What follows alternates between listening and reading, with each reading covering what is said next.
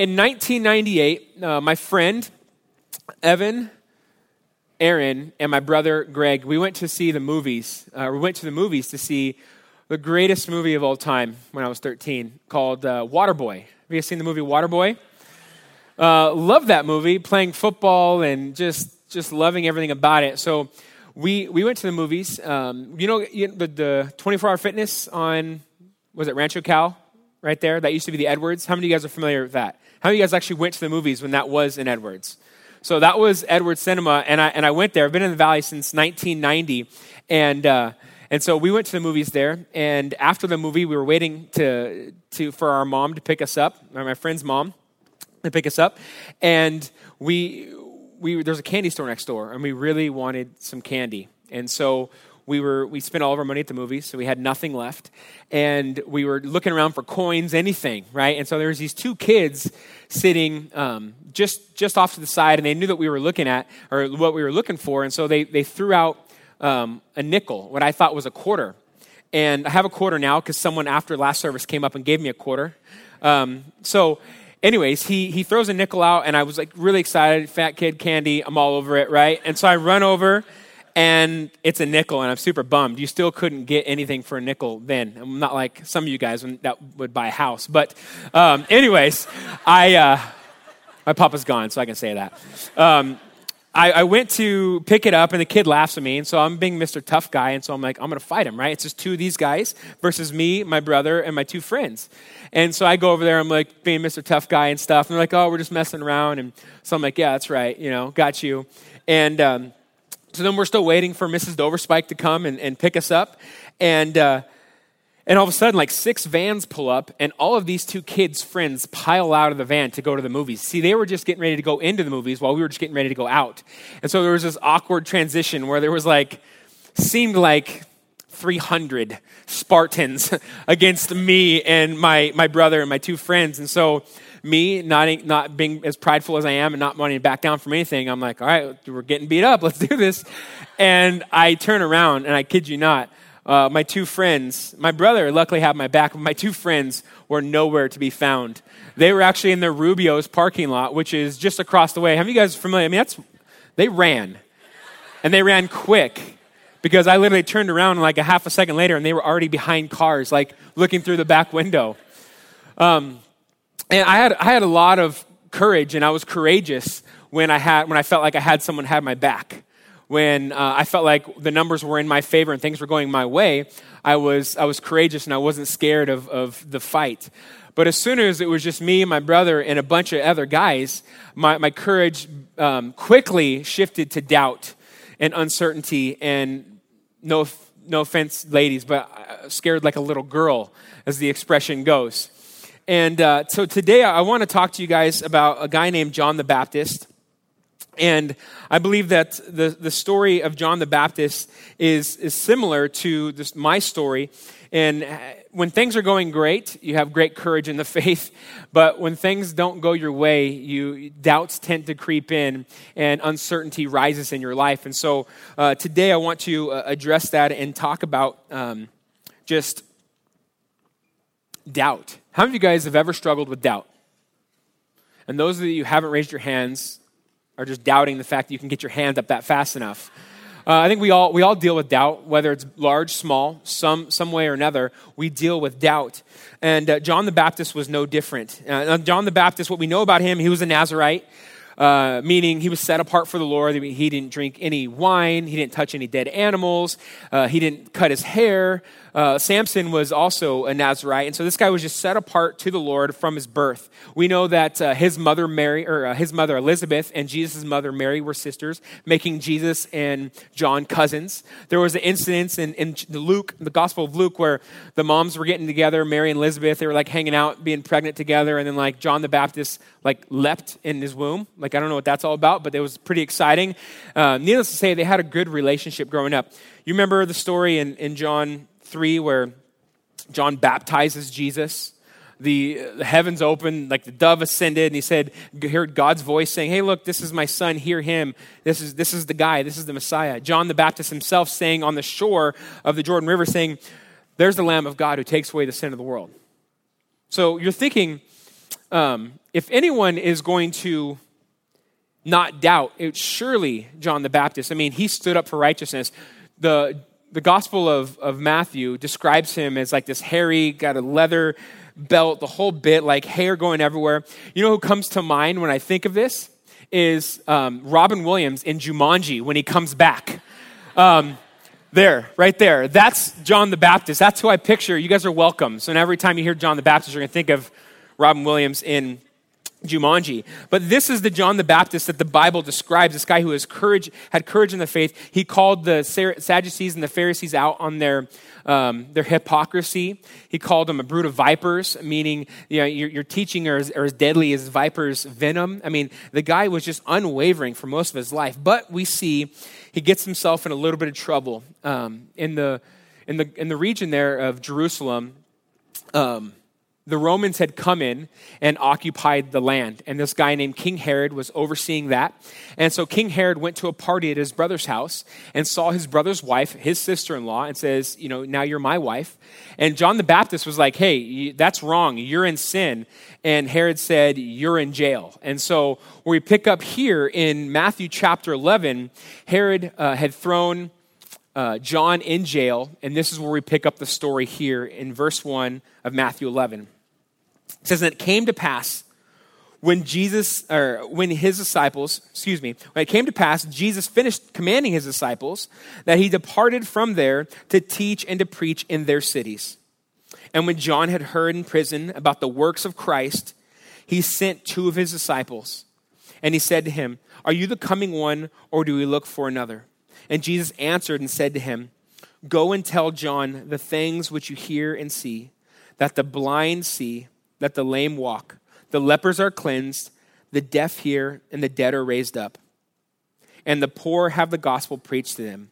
And blessed is he who is not offended because of me. So John the Baptist is in prison for standing up for righteousness, calling sin what it is, sin. And we see he begins to doubt here. So the question that I want to address today is, as believers, as Christians, is it okay to doubt? Is doubting God a sin? This is a question that many of us have maybe wondered, or maybe have passed judgment upon someone, a friend, a family member, something who has doubted or is against, saying that if you doubt, it's sin. There's this kind of the elephant in the room of Christianity. One of them would be, is doubting God sin? And so, mind you, this is after John the Baptist, he starts doubting and questioning God's sovereignty and his deity.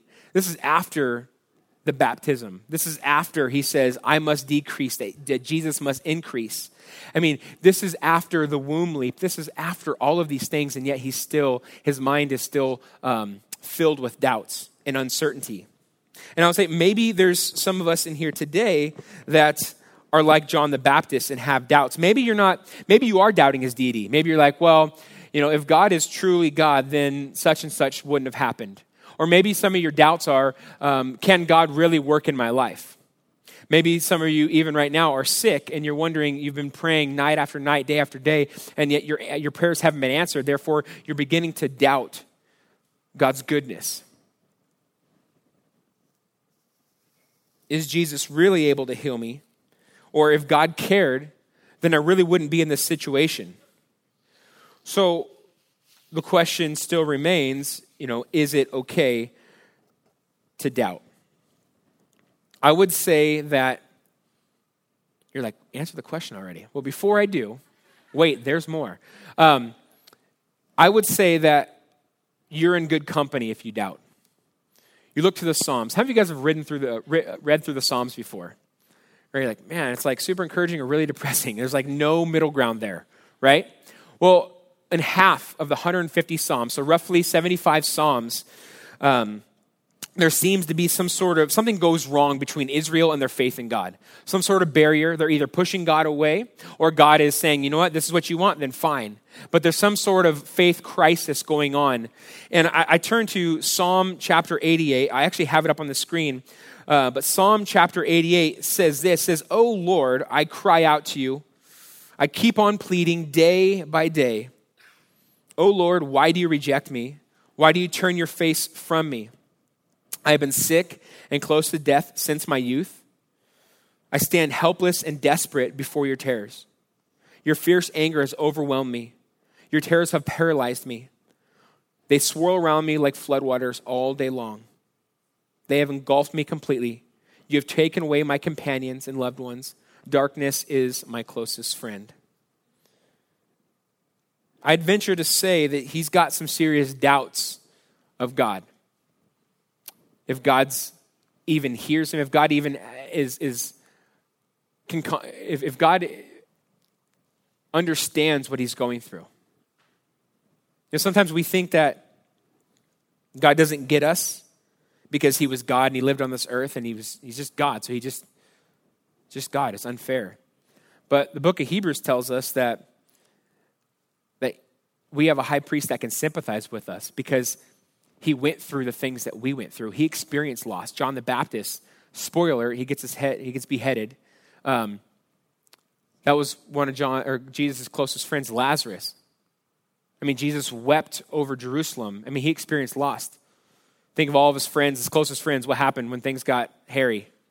They bailed on him. Jesus understands.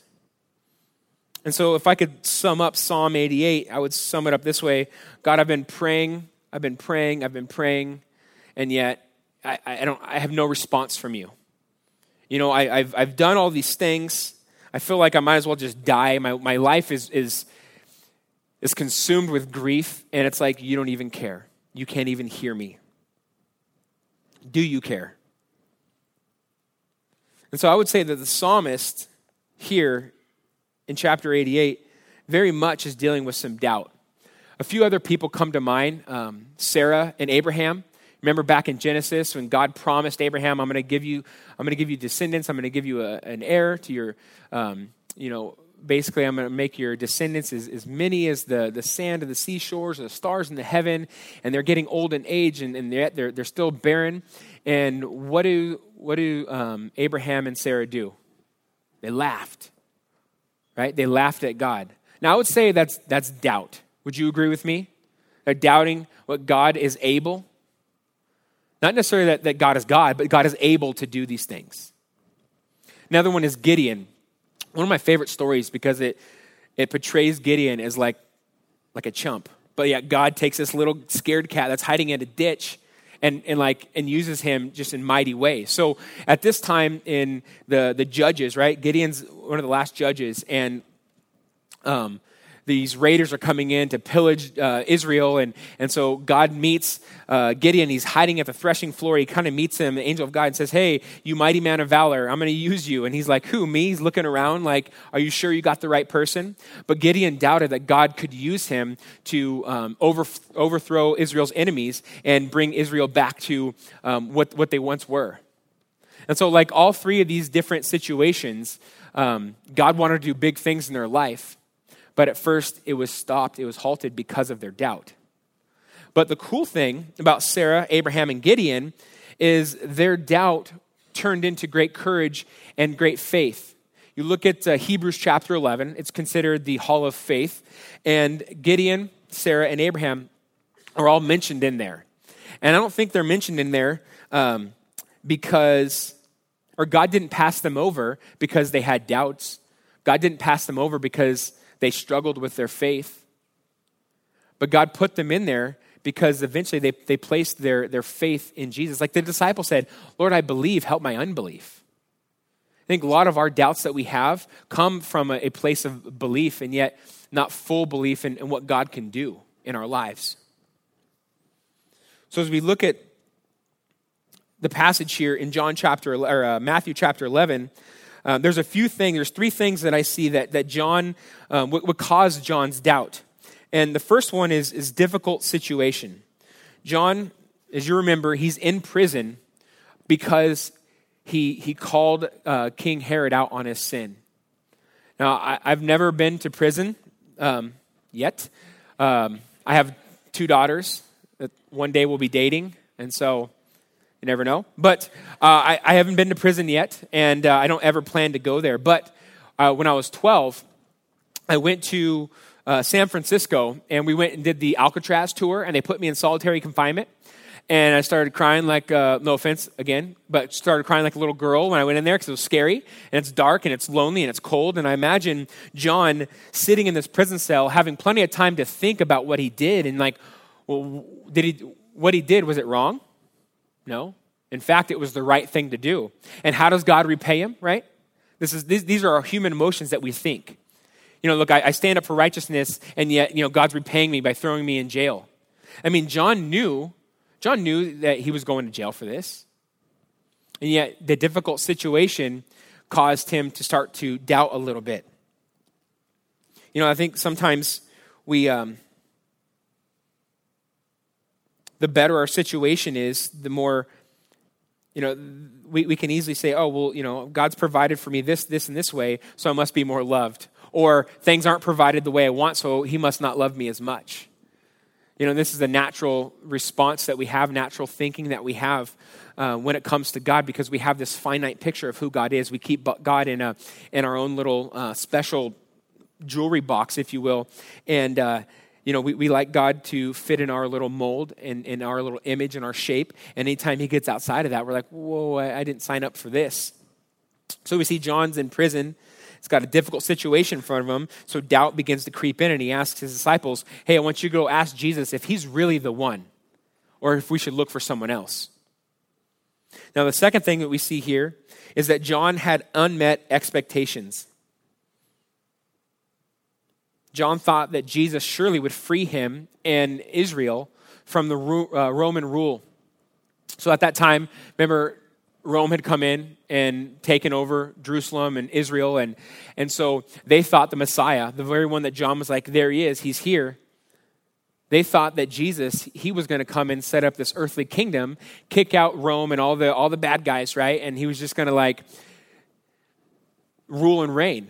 And things didn't exactly work out. I mean, Jesus actually rebuked Peter because he's like, hey, you're not going to do that. And he's like, hey, get behind me, Satan. Because everyone had these expectations of what Jesus was going to do in their lives. And yet when they weren't met, they got bummed. They didn't know where to turn. They got upset. John stood for righteousness. And yet here he is sitting in a prison cell. Are our expectations of God too high? And I would say no, they're just too narrow. That God can do amazing things in our lives, but we try to squeeze him in this way, like he's got to fit within our parameters.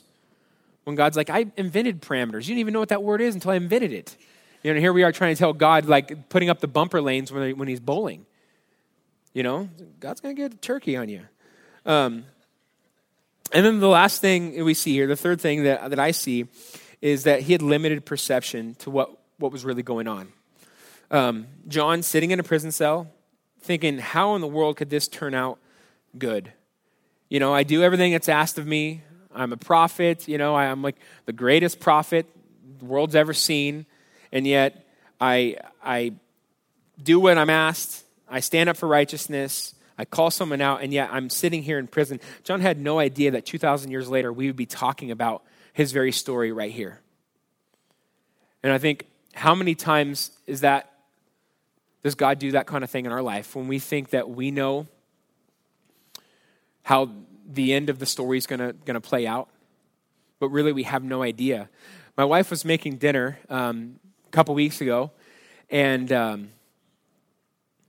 I can't remember what it was, but it smelled delicious. And my son, so my wife and I are thankful that we had him last, because, there he is. He's one of those kids, if we had first, we'd been done having kids, He's cute, but don't let that fool you. He is a punk, right? So my wife's cooking dinner, and we keep our fruit snacks. We keep it's Dory right now, because Finding Dory's coming out. So he knows what the box looks like, and they were on top of the fridge. And so Sarah's cooking dinner, and he wants a fruit snack. And so he's pointing and doing like this, And I'm like, Judah, mom's cooking dinner, And he's like, I don't care. I want fruit snacks. I can see them. Dinner may smell good, but the fruit snacks look good. And I'm trying to explain to him, you can explain to a 2-year-old, you can't. Here's the interesting thing about my son. I know every dad says this, and so you're going to take it with a grain of salt, and I get that, but this is truth, okay? So, #truth. My son is super coordinated, but he can't speak to save his life. If his life depended on him saying 5 words, he could not do it. But he could literally throw a spiral at 2 years old, 7 yards. It's insane. So I'm hoping, people tell me it's going to get better. I hope it does. I hope one day he's actually able to talk. But as of now, he just whines and cries and points. And I was like, son, dinner, you don't want the fruit snacks. Trust me, I know you want them, but dinner's coming. It's going to satisfy you. The fruit snacks, it's no nutrition in that. And it was in that moment, I had this dad moment, yet God totally spoke to me and said, that little brat that's crying and whining is you, Kyle. You think you know what you want. You think that those fruit snacks are going to satisfy, but they're not. What I have for you is I've got dinner for you. I just had this moment where I was like, oh my gosh, it was like a light bulb went on. And, we have a limited perception to what we really need in life. And we think that we need this or we need to get out of this situation. And yet God has a plan in all of it. And it doesn't mean the plan's going to work out to your favor and it's going to be everything that you thought it was going to be. I mean, John the Baptist surely didn't think he was going to die in a prison cell being beheaded. That wasn't what he started out. He's like, yeah, I'm going to stand up for righteousness and get beheaded today. That was not his thought. But God doesn't care about how our situations work out. He cares about our obedience and moving us towards glory. That's what his end game is. His end game isn't us being comfortable here on this earth. You look at the disciples and the prophets, they were all chased out, beheaded, killed, right? But yet, they're the greatest influence the world has ever known. So you have difficult situations, unmet expectations, and limited perception is a recipe for doubt, for sure. I think John asked this question. He says, are you really the one? Are you the one that I've been prophesying about? Are you really able to do all the things that the Old Testament says you're going to do? Because the Old Testament says that you're going to rule and reign, and here I don't see you doing that. Are you really able to do all that I want? And I think John asked the question that every single one of us in this room needs to ask. Jesus, are you the one, or should we look for someone else? I think that's a scary question to ask because we think we're challenging God. But yet God encourages us, taste and see that I'm good. You have questions, you have doubts, bring them to me, the one who's got the answers. And sometimes we get scared because we think that doubting is the unpardonable sin, if you will. But notice the way Jesus responds to John's doubt in verse 4. Back to Matthew 11. It says, and Jesus answered and said to them, go and tell John the things which you hear and see, that the blind see, the lame walk, the lepers are cleansed, and the deaf hear. The dead are raised up, and the poor have the gospel preached to them. And blessed is he who is not offended because of me. If I was Jesus, this is probably not how I would have responded. But how does Jesus respond? He responds by taking John to Scripture. This passage here alludes to Isaiah chapter 35, verses 4 through 6, an Old Testament prophecy that John would have been very, very familiar with. The Scripture will be up on the screen in Isaiah 35. It says this, say to those who are fearful-hearted, and we're going to come back to that because that's the key that really drives these three areas of our doubt. It says, say to these who are fearful-hearted, be strong, do not fear. Behold, your God will come with vengeance. With the recompense of God, he will come and save you. Then the eyes of the blind will be open, and the ears of the deaf shall be unstopped. Then the lame shall leap like a deer, and the tongue of the dumb sing. For water shall burst forth in the wilderness, and streams in the desert. So Jesus responds by taking John to Scripture. I think sometimes when we doubt, I would say every time we doubt, what's behind it is fear. Fear that God's not in control. Fear that God doesn't know what he's doing. Fear that if I truly obey him by calling sin what it is, sin, then I'll get some sort of repercussion or some sort of discipline, so I shouldn't do that. But fear is what drives us. You know, the number one repeated command in the entire Bible, which is over 150 times, is do not fear. Crazy, right? So why do you think it's in there 150 times?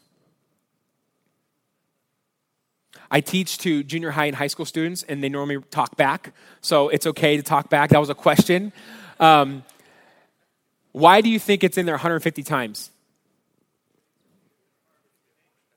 Because we're dumb sheep, right? I heard that. Because we fear, right?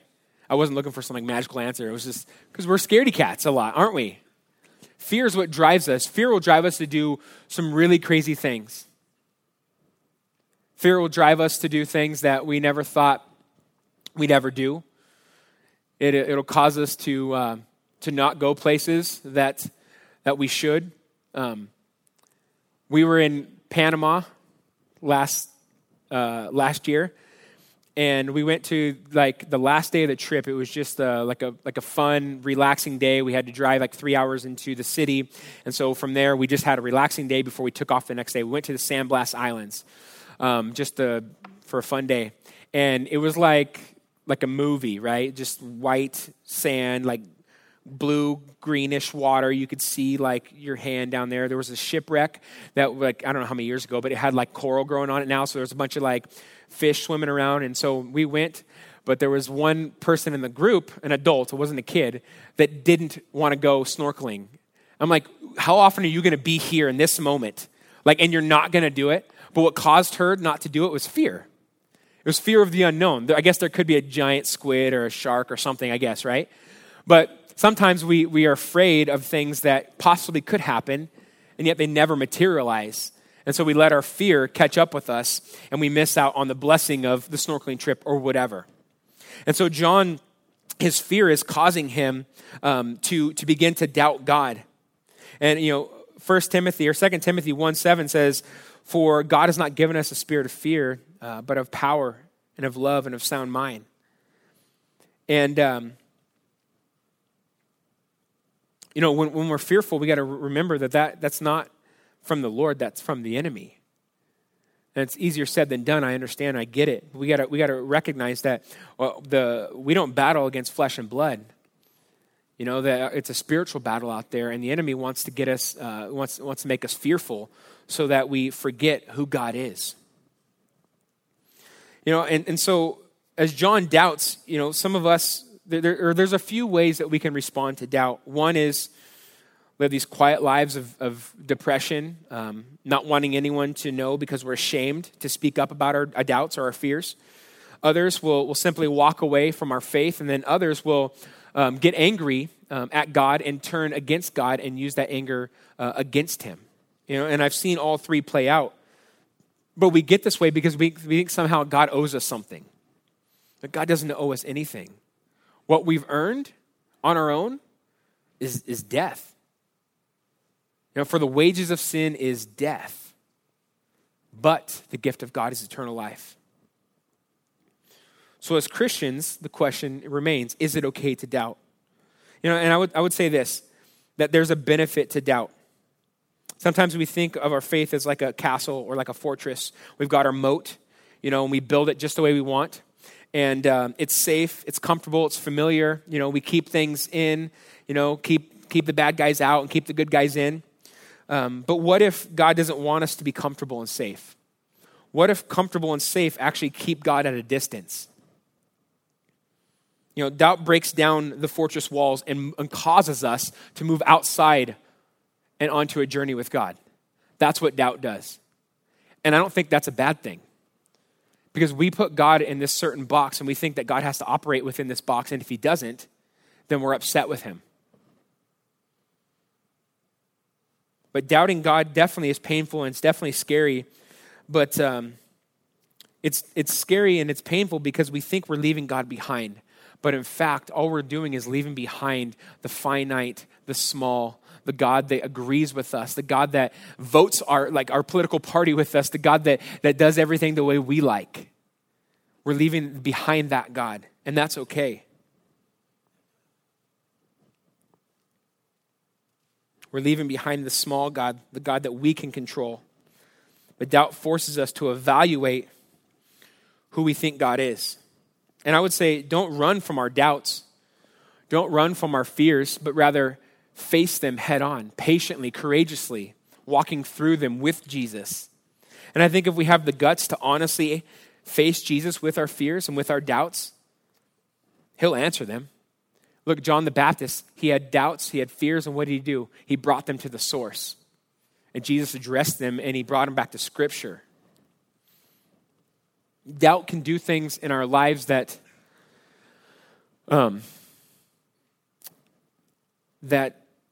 nothing else can do. Doubt will cause things to happen in our life spiritually that nothing else, no other book, not reading enough, not praying enough. Sometimes we need that experiential experience. Is that even a word? I don't know. But we have to go through it, through understand it. You know, and I think, so my cousin, I'm going to share a story with you guys about my cousin and just kind of where God brought me through my doubts and like my whys and all these things that I personally struggled with. And so my cousin Allie, that's actually my cousin's daughter. So my cousin Sherry and I, we grew up together and we were close and everything. We had sleepovers, the whole bit. My mom and her mom are sisters. And so she had her second daughter named Allison and little Allie. And she was born in October 9th, 2001. And my cousin Sherry had an older daughter that was, I think, 2 at the time. Emily. And so when she had Allie, my mom helped out a lot. You know, Allie would come over to the house and spend hours. We'd babysit her. You know, she's a little tiny, like 2 weeks old even, you know, and we'd spend all this time with her. And so it was like the first baby I ever held was Allie. And like in real life, you know, I'm like, oh, this is what a real life baby looks like. And so we just had this cool relationship growing up. And we noticed that, you know, we'd talk to her and she'd smile and stuff and be all alert, but she would look at you. So we began to wonder, you know, maybe she's blind, but we're like thinking, we're not doctors. What do we know? And just as months go on, it's getting worse and worse. And so Sherry takes Allie in and they're like, yeah, they ran a bunch of tests and comes out that she's actually legally blind. She was born this way, apparently. They must have missed it on the tests or whatever. And so she's legally blind. And so we're like, what a bummer, you know, so we keep praying for her, but at the end of the day, she's blind. It's no big deal. We'll love on her. She's Allie. She's awesome. So we're watching her one day, and my brother and I are gone. I don't know where we're at, but my mom is holding her, and she walks into the living room, and all of a sudden, like, the Bible channel, like, big hair, suits, preachers, sweating, you know, is going on. And this pastor comes on and says, you know, there's going to be some healings in the crowd tonight. We're like, and my mom's like, okay, you know.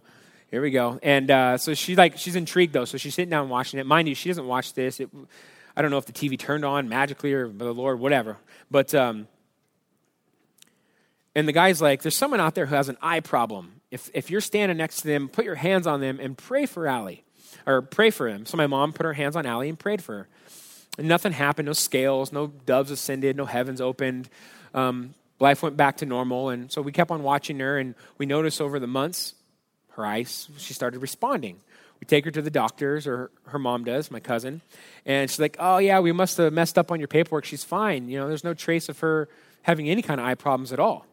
And so we're like, sweet, God answered prayers. So my cousin is very anti-God, very angry at God, does not believe in Jesus, believes in everything but Jesus. And so Sherry chalked it up as medical mistake. And we knew that God had healed her. So I knew from that point that God had something special for Allie's life. So 12 years later, or 11 years later, Allison now is 11, and September 2012, and Allie was diagnosed with cancer of the spine. It's cancer of the soft tissue. It basically eats away your muscles and allows your spine to pop through the skin, and which happened 3 times to her. And Allie spent 21 months in the hospital, in and out of the hospital. I think the longest she was home was for 10 days. She had 16 surgeries. She was feeding through a tube only for, there she is, feeding through a tube for 3 months, paralyzed 3 times. And all the while, we're praying. We're diligently praying. How many of you guys remember the story and were praying with me? I know a lot of you guys were praying for my cousin, and thank you. But, God didn't answer the prayers the way that I would have liked and what I would have hoped. This picture was actually taken 2 years ago yesterday, which is 11 days before she died. I was praying for healing. I know you guys were praying for healing. I was praying that God would use this to miraculously save my cousin Sherry, her husband Dustin, and their daughter Emily, and their son Nathan. I was praying diligently. I'd never prayed so much before in my life, not before, not since. And yet God didn't answer my prayers the way that I had hoped and that I wanted. It didn't turn out the way that I wanted. And to be honest, I struggled with this for a while, keeping a poker face, as guys do. I struggled because she didn't know the Lord. She wasn't raised in a Christian home. Anything, she was raised in a home that was adamantly against Jesus and everything Jesus stood for. Her mom and dad want nothing to do with you, Lord. She didn't really get a chance to live her life.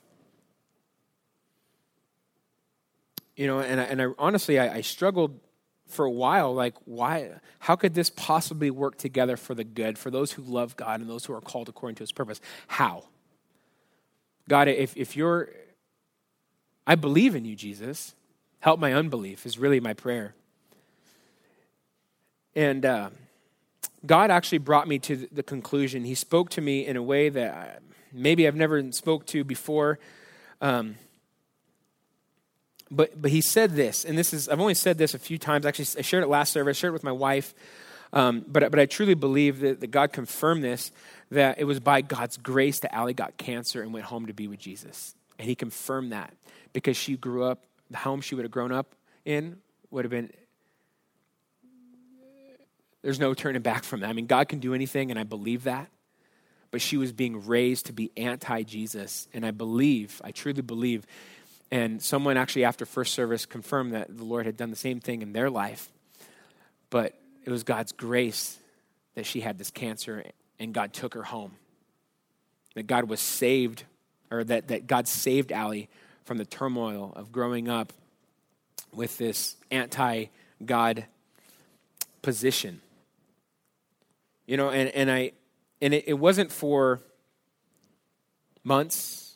I don't really know the time frame, but it wasn't right away that God brought me to this conclusion. I was struggling with it for a while because she didn't grow up the way my kids are going to be able to grow up. She didn't grow up like maybe many of you grew up in the church. And you look at this picture.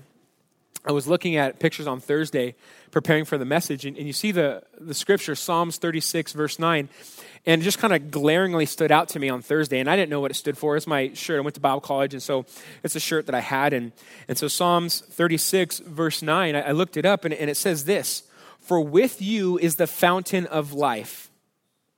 In your light we see light." It was like the Lord just spoke to me and said, I got her in this moment on Thursday, just confirming what he had already spoke to me years ago, that I got her, that she is in the light, and that now she has life and life more abundantly. So God shouted my doubts because I brought them to him, and I wasn't afraid of my doubts. And I stood in there and asked the questions and went to the source. So I'm going to ask you guys, if you're doubting what God can do in your life, if you're doubting his existence, his deity, I challenge you to bring your doubts to him so he can shatter them. Bring them to the only one who is able.